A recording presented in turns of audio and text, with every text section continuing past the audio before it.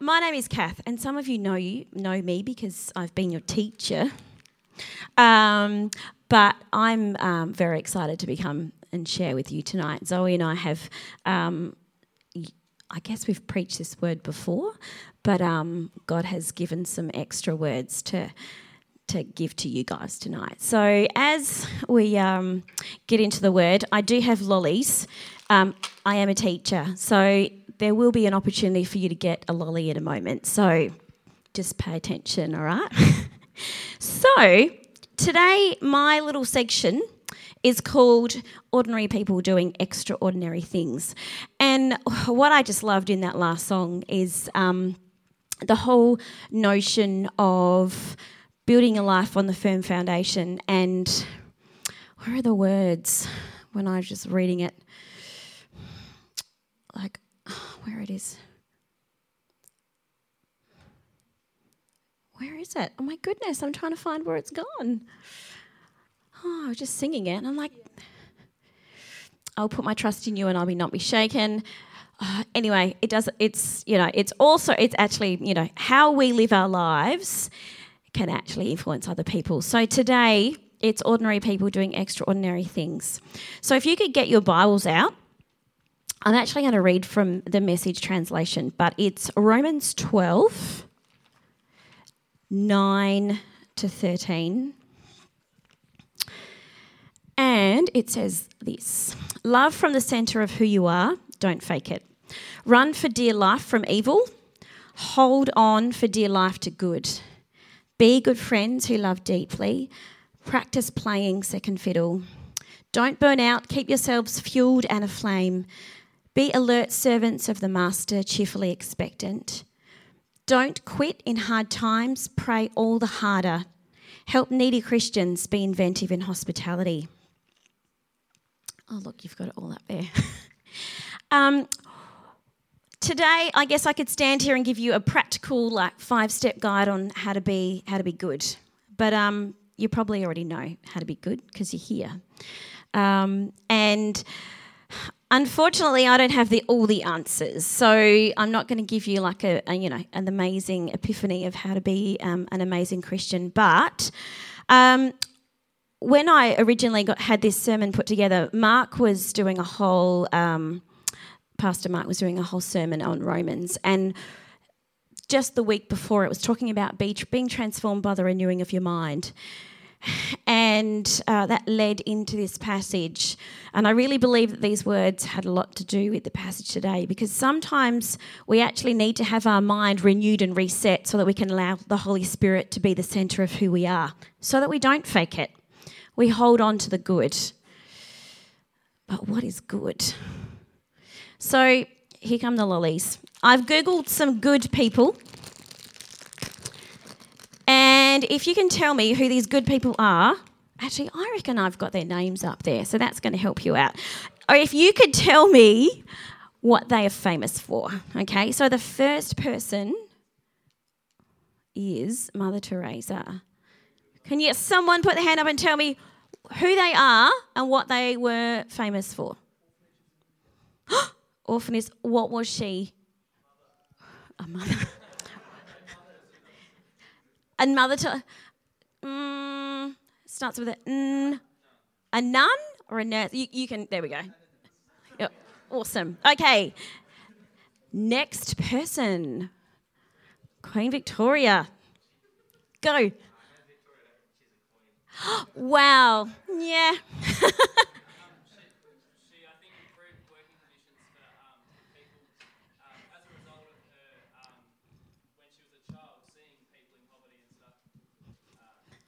Well done. She did. She also started schools so that children could not be in those horrible working conditions, and actually gave them a key to life. All right, next person. Albert.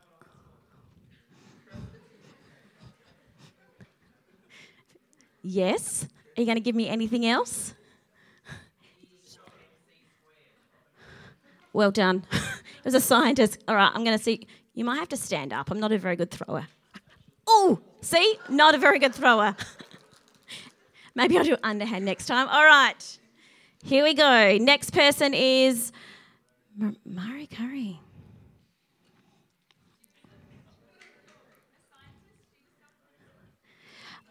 She didn't discover penicillin.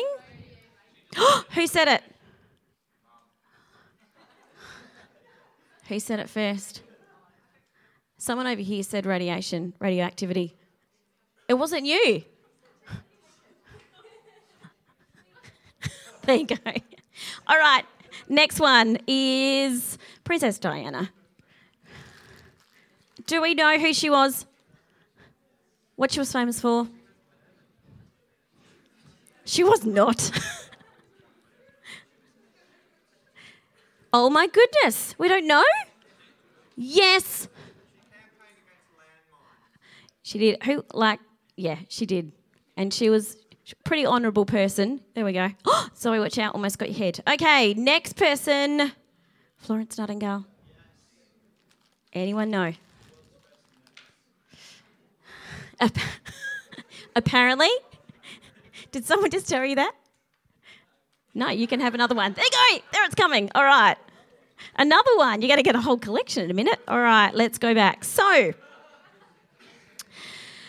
these people over history and time have actually been good people. So they've discovered things, they've helped them out, but they're not necessarily, they're not Christian, or what they might be, but they're not famous for that.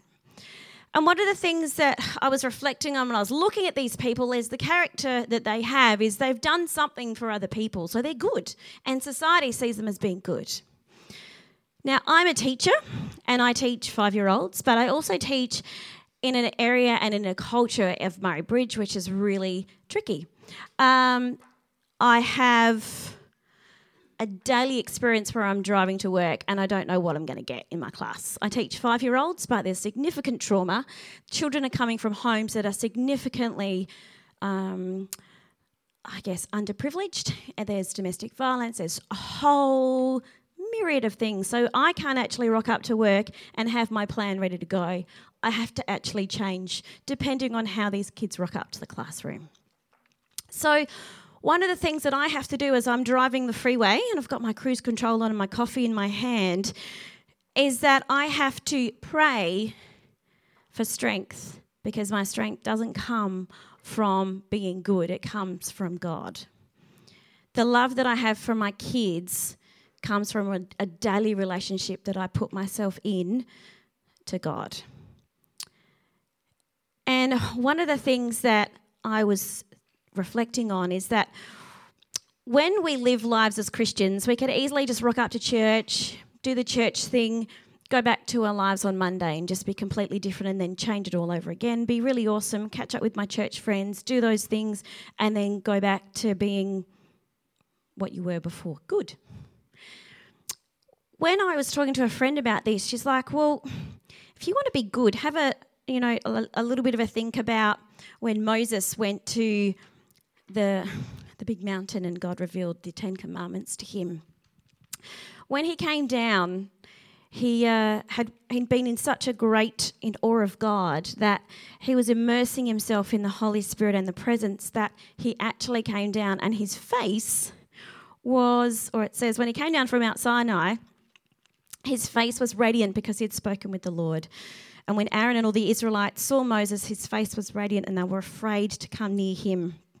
When Moses came down, they were just holding back, afraid to get close.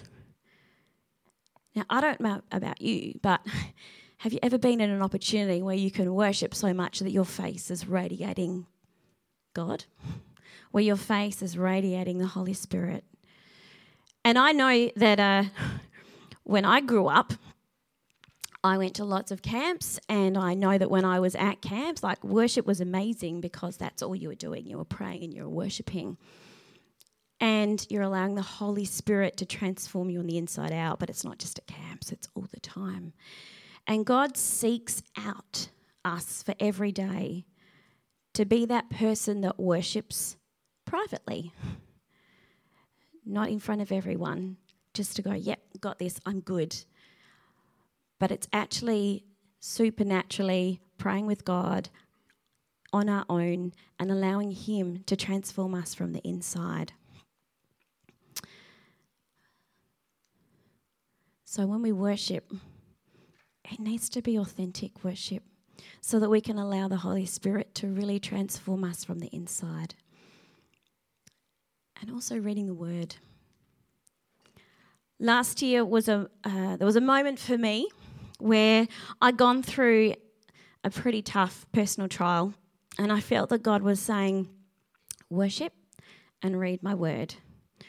And I felt that God actually breathed through a passage of Isaiah 54, and it gave me a vision for me personally and professionally. And I literally was sitting in my lounge room and I had a worship song on, and God it doesn't normally happen where I open my Bible and he just reveals words to me. But I really felt that I had actually just blocked whatever was going on in my life for my personal crisis. I actually just put my focus on God and he did the rest. And in these moments when I'm quiet and reflective, I sense the Holy Spirit. But unfortunately, our lives then get busy again. And in Romans 11:13, it says to be alert, to don't quit in hard times and pray all the harder. So I just encourage you, if you're going through a hard time at the moment, don't whinge about it, pray about it. And I was actually talking to a really dear friend yesterday, and they're like, it's all about the transforming of our mind and kind of changing our mindset really to allowing the Holy Spirit to be moving in our lives when other people aren't watching. In the Passion Translation, this section talks about being a boiling hot Christian to show continual joy. And it says, let the inner movement of your heart always be to love one another and to never play the role of an actor wearing a mask. Despise evil and embrace everything that is good and virtuous. Be devoted to tenderly loving your fellow believers as members of one family. Try to outdo yourselves in respect and honour of one another. And just in talking to Abby when we came in today, she was just saying how amazing it is that there's transformation happening within this place. Lives are being changed. That's so exciting, because when you allow Holy Spirit to start moving inside you, your face starts to change. You're radiant. You're glowing with the Holy Spirit. And the excitement doesn't come from you. It comes from the Holy Spirit being inside of you. It's not hard. We make it hard.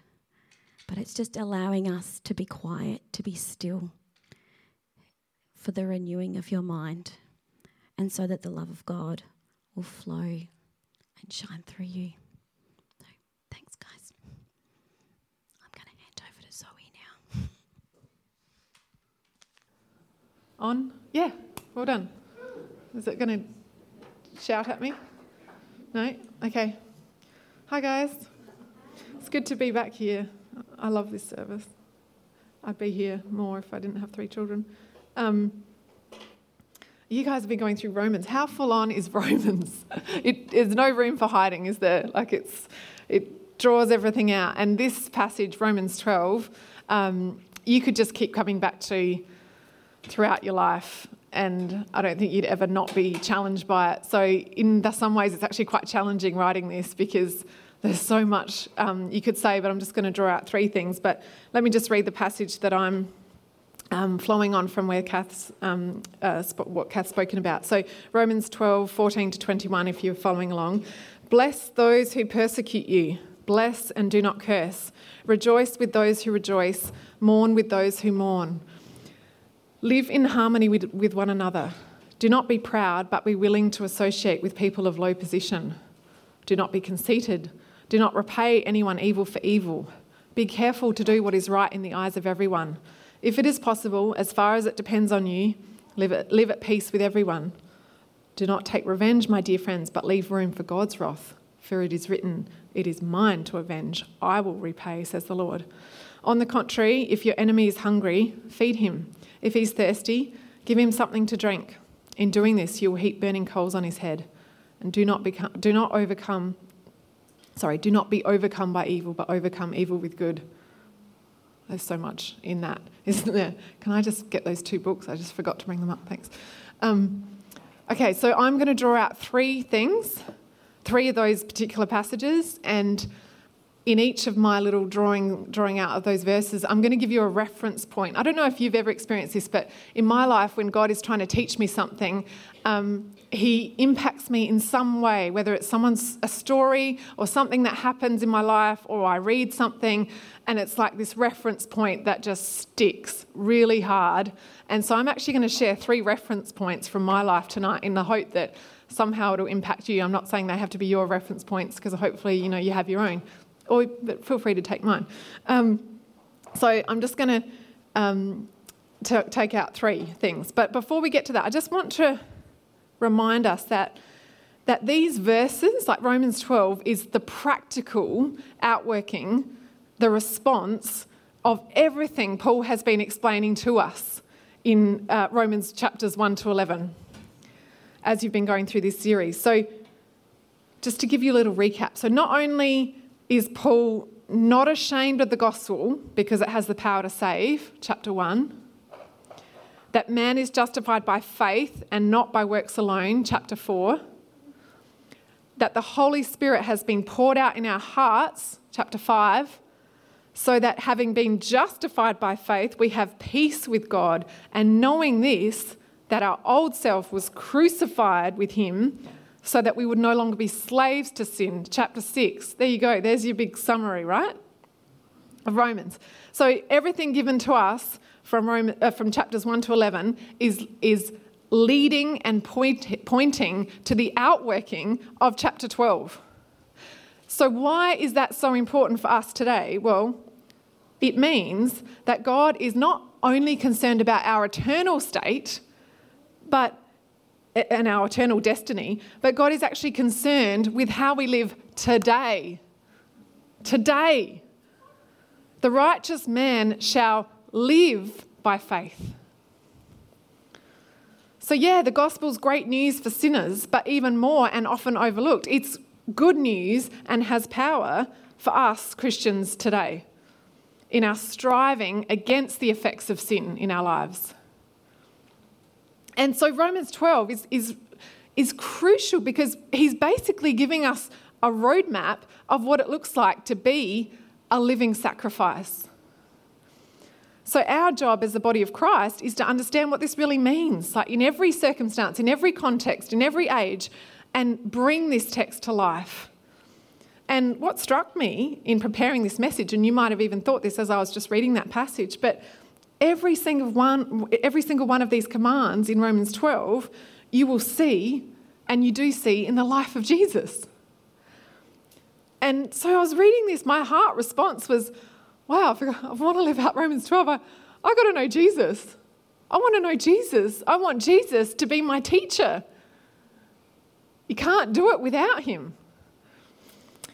So, and I'm not sure because I haven't been going along in the night, but if it's anything been like the morning, because we've had Romans as well, Mark challenged us, with that passage, don't conform to the patterns of this world. And what does that look like? What do the patterns of this world look like? Well, in my personal opinion, the answers lie in here, in that we are called to move in the opposite spirit to the world. So everything in here in Romans 12 is actually like the kingdom way, and everything to the opposite of that is the patterns of this world. And that's why this is so challenging, and it's going to be exciting to preach about. So, it might be hard at times, and it might cost something of ourselves, but the blessings and the fruit, I guarantee, will be eternal. So, my first one, weep with those who weep. And I'm guessing if you're a man, this is not your favourite verse, because men don't cry, do they? Men don't cry. I wish I had that problem. I cry in like the Mother's Day song at childcare. So I would love not to cry in certain times. But this is really important, and I'm treating it lightly. But weep with those who weep. Obviously, it's much deeper than that. And I think this is really important because entering into someone else's grief and identifying with them can be a struggle for us for many reasons. Because grief can make us uncomfortable. Or we think we shouldn't grieve because, hang on, isn't God sovereign? So why should we grieve that situation? I mean, or we worry that, we might encourage them to stay in that bitterness, and so we better just try and cheer them up. Well, there's a really good proverb about that. Have a listen to this. Like one who takes away a garment in cold weather, and like vinegar on soda, is one who sings songs to a heavy heart. So, in other words, that's Proverbs 25:20. In other words, there is a time for cheering people up, but we've got to be sensitive to that, because there's a time to grieve with someone who's grieving. And when we're actually prepared to enter into that person's emotional world, sometimes rather than weep with them, we just want to fix the problem. I'm sure we've all been there. But part of compassion is sympathising and identifying with someone even when you might have a solution to their problem. And probably the famous verse in the Bible, because it's the shortest, is Jesus wept. John 11:35. Why did he weep? Yeah, he wept at the tomb of Lazarus in love for his friend and for Mary and Martha, even though he knew in advance that he would raise him from the dead. So why did he weep? It tells us in verse 36, it says, Jesus wept, and the Jews said, see how he loved him. Isn't that amazing? That he loved them and he was moved with compassion. And identifying with someone else's grief is an expression of love. So, wanting to help solve someone's problems is not wrong, but compassion enters their world first. And I think, sadly, the reality is that in our ever-increasing busy lives, I think very few people have time for face-to-face, hand-to-hand ministry. And, sometimes we just think that, I'll just send them a text and that'll cover it. Yeah, sometimes, we all know a text can be great in the right time, but there's no substitute for face-to-face ministry. I think that's really important to remember today for us. And probably the most confronting, this is my reference point, number one, okay, it's my little story. A couple of years ago, 2015, I went to visit my brother in San Francisco, and while he was at the lab, I went out one day with the pastor of his church, this Arabic church, and I went out with Pastor Ziad, and just, tracking along, making the most of my time, and wondering what pastors do in the day. And anyway, we ended up at this Iraqi family's home, and I didn't really know what I was getting myself in for, but this poor grandmother, Iraqi grandmother, her grandson had just been, he was a soldier in Iraq, and she just received news of his death, that as a soldier serving in Iraq, he'd been killed in a motorbike accident. And so we walk into this lounge room, this home, and it's just, filled with all their family, extended family, and they're just weeping, and just weeping. And I just felt so uncomfortable because I thought, oh my goodness, I don't know them. And here they are in this really personal, private, terrible moment. But being pastor, just walked in there to show them the love of Christ and to be with them in that grief and to pray with them. And I was so impacted, and I thought that they would think that it was weird that I was there, but they just loved me because they saw me as caring and being there and wanting to pray with them. And, it just changed me. It really did. It made me, because I think sometimes we're afraid. Death causes us to be afraid of how do I even touch that person, reach that person, or show love to that person. To me, it kind of showed me the way that Christ would want us to be in that situation. Of course, I wouldn't have gone there if I hadn't been with Pastor. But together, I felt that God, He sent us there that day, and it was amazing, and a real privilege to pray with them and weep with them, and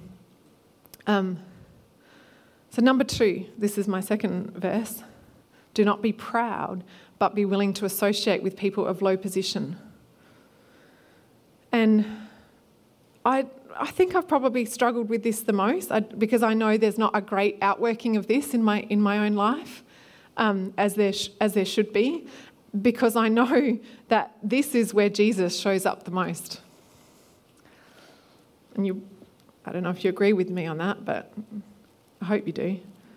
God opposes the proud, but gives grace to the humble.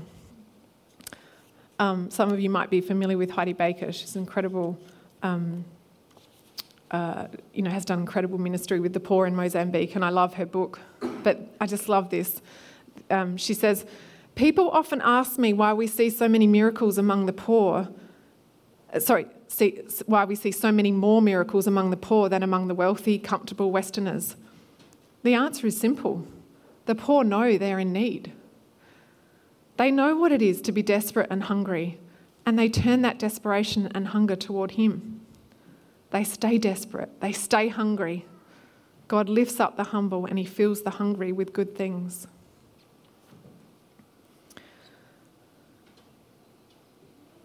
And, when you think about particular verses in the Bible that just show, and not only the verses, but the stories, and, just shows how much God loves the poor. In Proverbs 19:17, it says, if you help the poor, you are lending to the Lord, and He will repay you.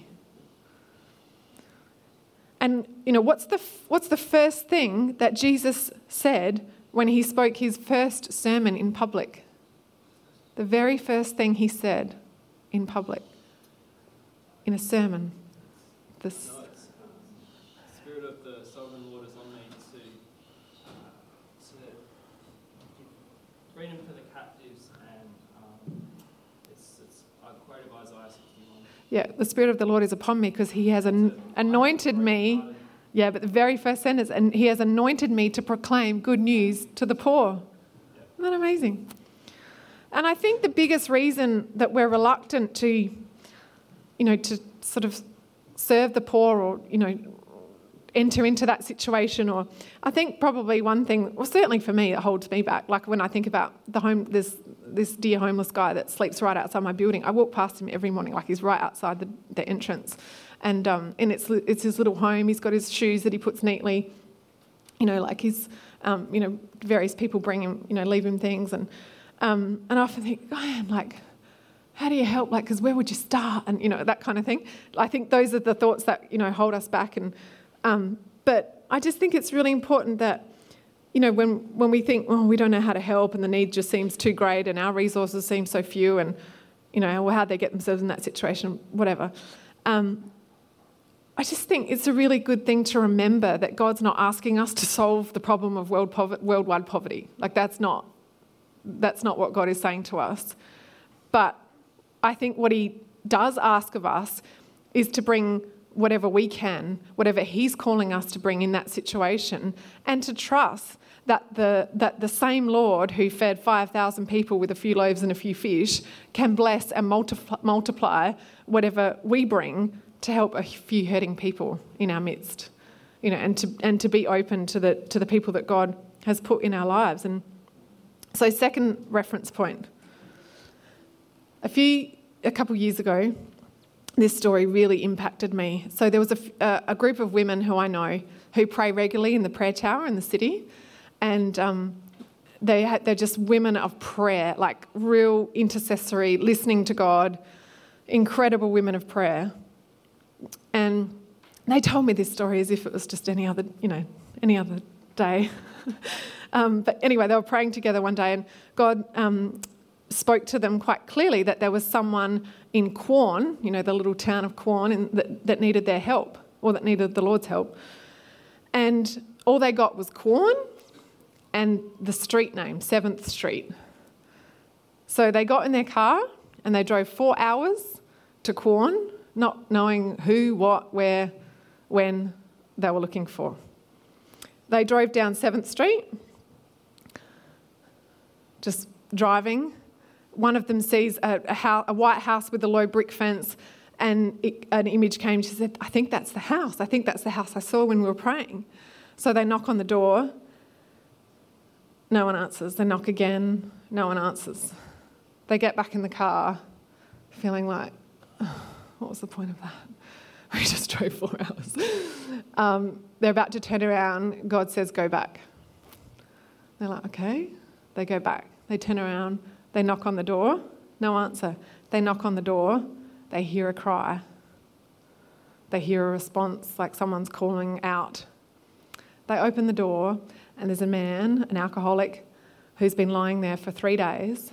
He hasn't eaten. He's basically on the verge of death. He wants to die. And they open the door and find him. This is a true story. They get him out of there. They feed him. They wash him. They clothe him. They get him, right again. They take him to church. He gives his heart to the Lord. They stay a few days or however long they needed to stay. And as they're eventually driving home, they said, that was amazing, God. But why us?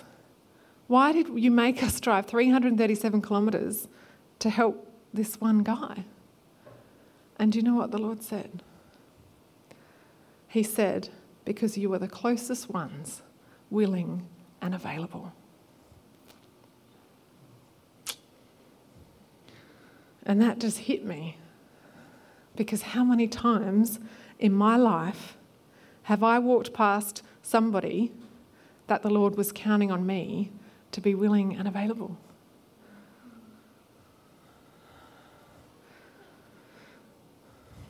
I'm sure there's plenty. How often does my busy schedule and the tasks that I've got to get through in the day stop me from even listening and knowing who's on God's heart today? So, but rather than stand here and condemn myself in front of you or for you to feel condemned, that's not my point.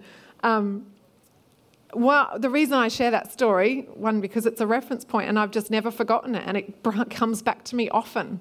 I think that's the distance of Quorn to Adelaide and no one else, how incredible is that? And these are women of prayer. They don't, if you met them and you heard them, you would believe it. They're not making this stuff up.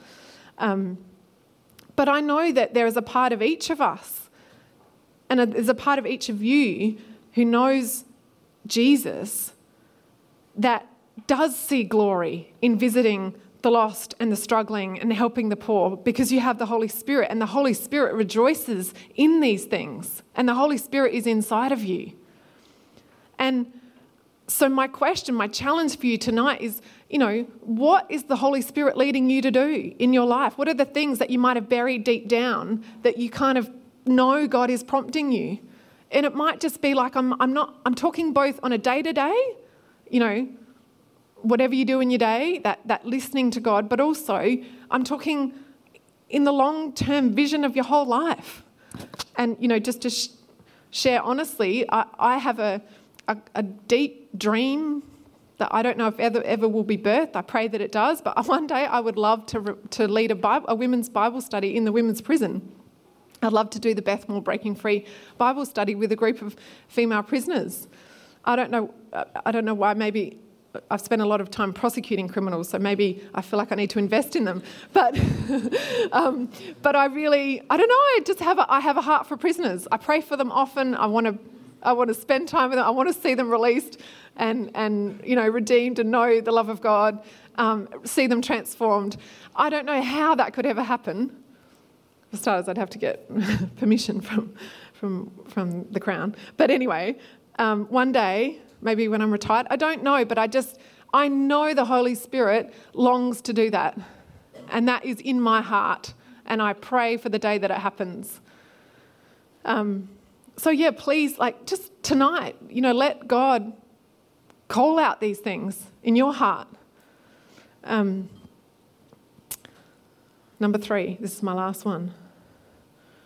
Totally changing tack here because Paul jumps around in that passage. He jumps from one thing to the other. He's talking about evil and then he's talking about the poor and he's talking about weeping.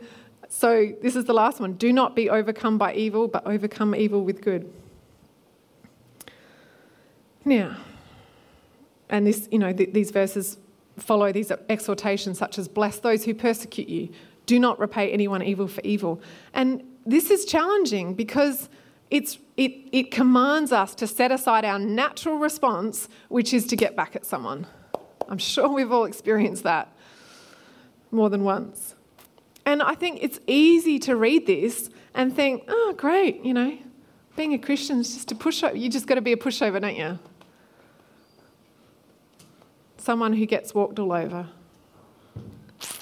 And I would suggest to you tonight that no, if anything, it's the contrary. Because when someone hurts you, it's natural to want to hurt them back. But we all know what kind of vicious cycle that becomes. And, you've probably seen it in your families or at work, just how ugly things can become really quickly.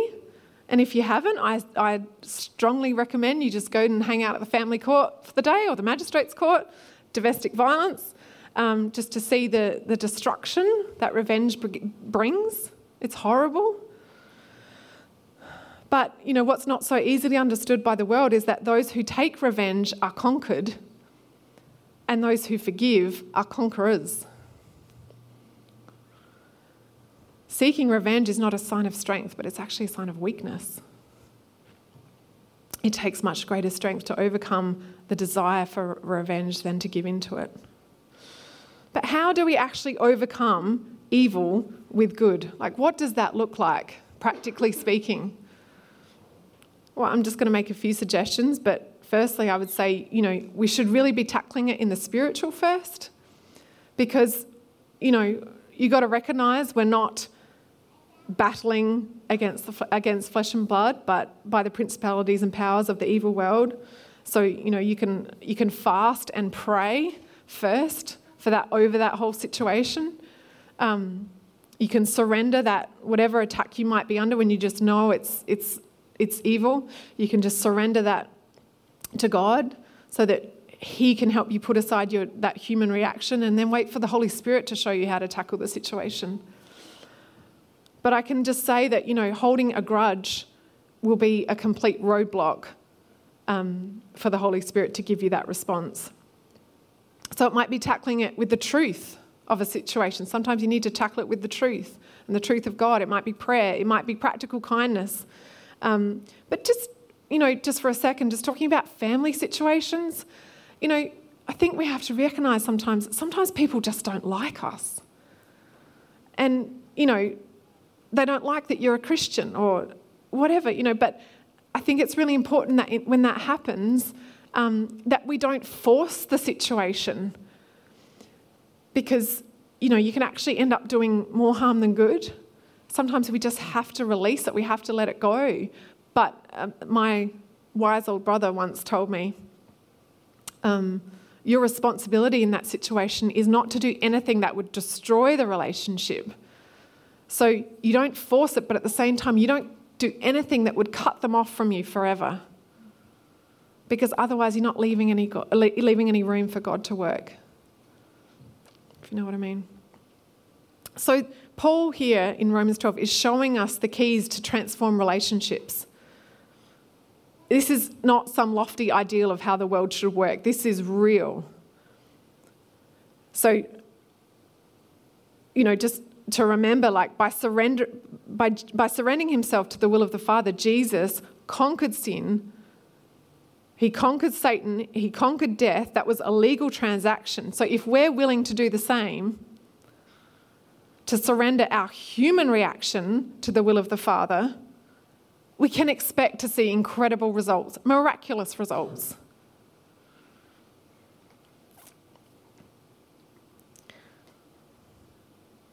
But yeah, evil can't drive out evil. An evil response just doubles the evil. It's funny, I was at work drinks on Friday night talking to, a good friend of mine who doesn't know the Lord. And, he was saying I was really enjoying his new role. But he said, but there's this one person. I went to uni with him and I have to eliminate him. He's my competition. And I was saying, I won't say his name. I was saying, no, there's a better way. There's a better way. You know, like you just, you know what I mean? There's a better way. It's love.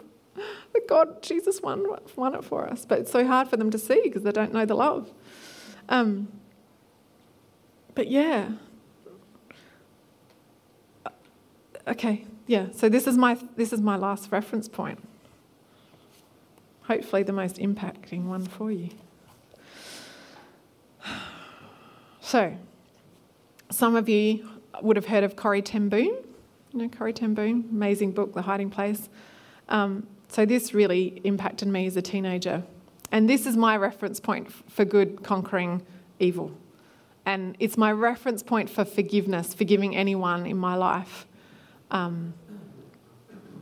So Corrie ten Boom came from a Dutch family who hid Jews in their home in their little home in Holland during the Nazi persecution.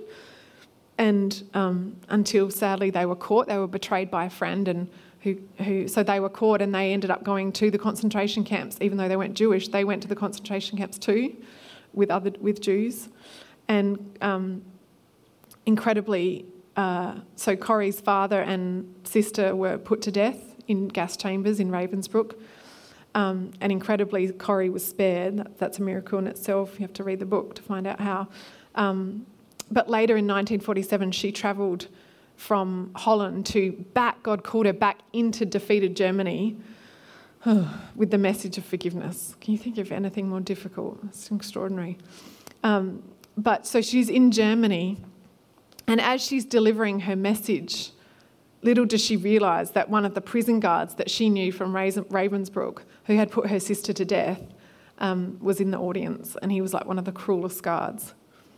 So I'm just going to read this from that point. And that's when I saw him working his way forward against the others. One moment I saw the overcoat and the brown hat, the next a blue uniform and a visored cap with its skull and crossbones. It came back with a rush. The huge room with its harsh overhead lights, the pathetic pile of dresses and shoes in the centre of the floor, the shame of walking naked past this man. I could see my sister's frail form ahead of me, ribs sharp beneath the parchment skin. Oh, Betsy, how thin you were. The place was Ravensbrück, and the man who was making his way forward had been a guard, one of the most cruel guards. Now he was in front of me, hand thrust out. A fine message, Fräulein. How good it is to know that, as you say, all our sins are at the bottom of the sea. And I, who had spoken so glibly of forgiveness, fumbled in my pocketbook rather than take that hand. He would not remember me, of course. How could he remember one prisoner among those thousands of women? But I remembered him and the leather crop swinging from his belt. I was face to face with one of my captors, and my blood seemed to freeze. You mentioned Ravensbrück in your talk, he was saying. I was a guard there. No, he didn't remember me. But since that time, he went on, I've become a Christian. I know that God has forgiven me for the cruel things I did there. But I would like to hear it from your lips as well, Fräulein. Again, the hand came out. Will you forgive me? And I stood there. I, whose sins had again and again to be forgiven and could not forgive. Betsy had died in that terrible place. Could he erase her slow, terrible death simply for the asking? It could not have been many seconds that he stood there, hand held out, but to me it seemed hours as I wrestled with the most difficult thing I had ever had to do. For I had to do it. I knew that. The message that God forgives has a prior condition, that we forgive those who have injured us. If you do not forgive men their trespasses, Jesus said, neither will your Father in heaven forgive your trespasses. I knew it, not only as a commandment of God, but as a daily experience. Since the end of the war, I'd had a home in Holland for victims of Nazi brutality. Those who were able to forgive their former enemies were able also to return to the outside world and rebuild their lives, no matter what the physical scars. Whereas those who nursed their bitterness remained invalids. It was as simple and as horrible as that. And still, I stood there with the coldness clutching my heart. But Forgiveness is not an emotion. I knew that too. Forgiveness is an act of the will, and the will can function regardless of the temperature of the heart. Jesus, help me, I prayed silently. I can lift my hand. I can do that much. You supply the feeling. And so woodenly, mechanically, I thrust my hand into the one stretched out to me. And as I did, an incredible thing took place. The current started in my shoulder, raced down my arm, sprang into our joined hands. And then this healing warmth seemed to flood my whole being, bringing tears to my eyes. I forgive you, brother, I cried, with all my heart. For a long moment, we grasped each other's hands, the former guard and the former prisoner. I had never known God's love so intensely as I did then. But even so, I realised it was not my love. I had tried, and I did not have the power. It was the power of the Holy Spirit, as recorded in Romans 5:5. The love of God is shed abroad in our hearts by the Holy Ghost, which is given unto us. That's my reference point for forgiveness. It's amazing. So, just to close, I just want to say that the verses in Romans 12 are not a list of commandments to condemn us or a measuring rod to see how your life stacks up. It's the life that Jesus won for us by setting us free from sin and death. And his life is poured out in us. Every one of you, every one of us, when we have the Holy Spirit, every one of you can weep with those who weep. Every one of you can touch the lives of the broken and the struggling and the poor, the hurting. The Holy Spirit longs to do that through you. And every one of you can forgive your enemies.